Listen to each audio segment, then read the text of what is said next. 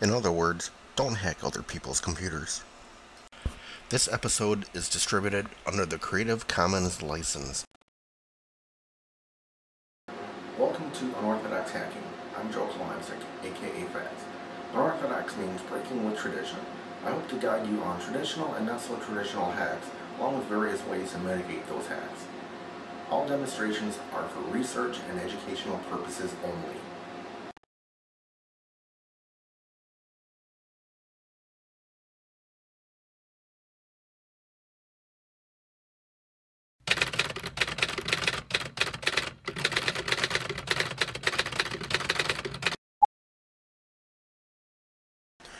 Unorthodox Hacking, Episode 1, Windows Shares.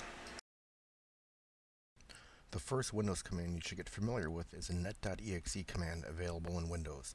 The net command is a very powerful view into the world of Windows networks and domains. You can enumerate shares, resources, users, groups, and domain information on a local and remote computers by passing various parameters to the command. In this segment, we will focus on only the parameters to view or mount Windows shares. First, let's take a look at the available shares on your local computer. Simply open a command prompt and type net space share and press enter. You will be presented with a list of the available shares your computer offers. In this listing, you see 3 available shares. Entry with the $sign suffix indicates this is a hidden share, one that others cannot easily browse for. The share you will use for most enumeration attempts is the IPC dollar share, or the inter-process communication share. When interrogated, this share will present various information about the system, including usernames, groups, active policies, and a wealth of other information useful in enumeration attempts. You can also get a graphical view of the shares your computer offers through the Computer Management Console. Simply navigate to the System Tools, Shared Folders, Shares left-hand iconic menus within the Computer Management Console. Here you will see listings similar to that from the net share output you ran previously. Now let's extend our reach to outside of our local computer. The net.exe command also permits you to query remote computers for the shares they offer. In this example, we will run the net space view command, followed by the IP address or hostname we wish to query. You need to prefix the IP address or hostname with backslashes.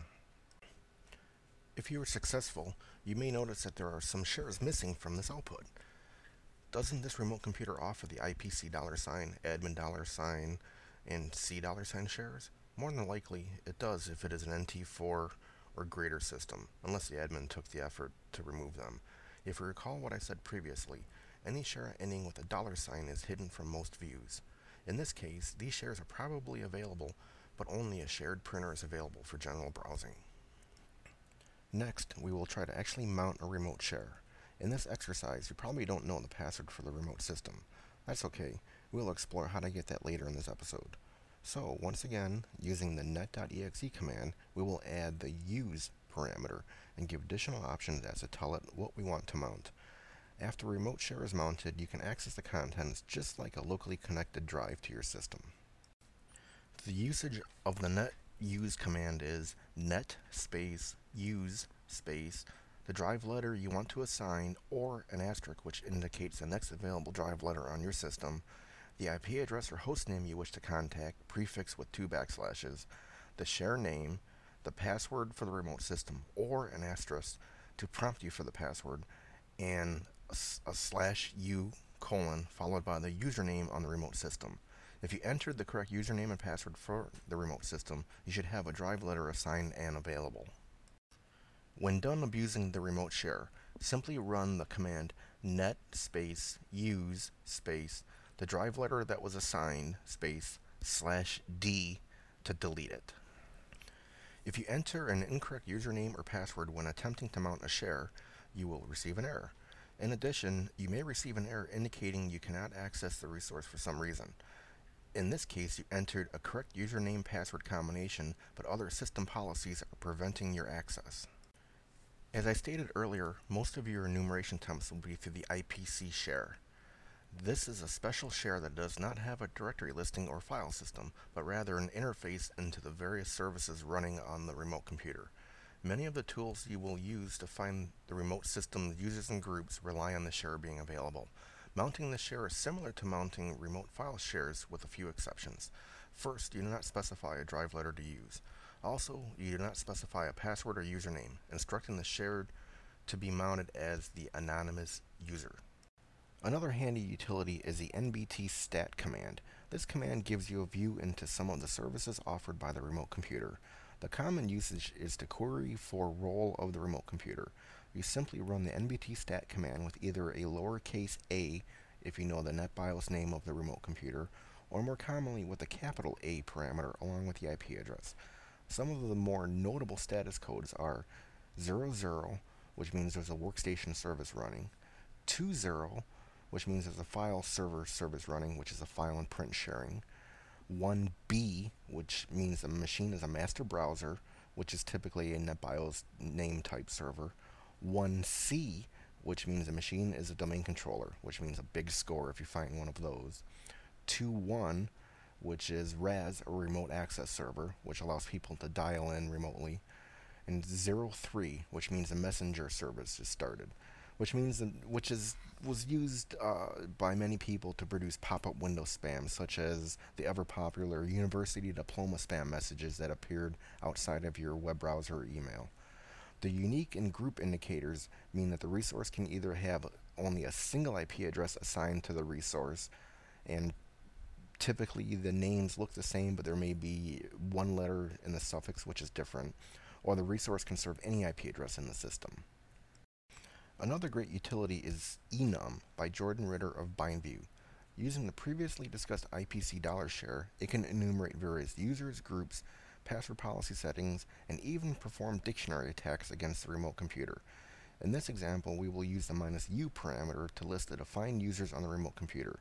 In this case, it returned 4 users that we can target a password attack against. Using the "-p parameter with enum, we can enumerate the password policy on the remote computer. This is very useful if you are attempting a brute force password crack, since the password policy may lock you out after so many tries. In addition, there may be a minimum password length defined, which can greatly help your password cracking attack, since you know how many characters your crack needs to start with, so you don't waste time trying 4-character passwords when a minimum of 6 is required. If you would rather use an all-in-one GUI tool, then DumpSec from SomarSoft is for you. DumpSec provides a point-and-click interface into everything we have done up to this point. Simply enter the computer you wish to enumerate and select what you want to dump. In this example, we will list the available users. You see all the users that were displayed with enum with some additional information from the user record. Next, we will list all the groups defined on the remote computer. This is particularly handy to identify defined administrators, as so you don't waste time trying to crack a password on an account that has no useful access to the system. Another great use of DumpSec is to dump out the various policies active on the remote computer. This includes the password policies we talked about previously, auditing policies so you know what might be logged, and other services that are running. DumpSec can also dump the access rights granted to the users and groups. The SE-debug privilege is an important right that is used in many local privilege escalation exploits. Lastly, we can dump out the actual Windows services and their status. As you can see, you should not be without DumpSec in the arsenal of enumeration tools.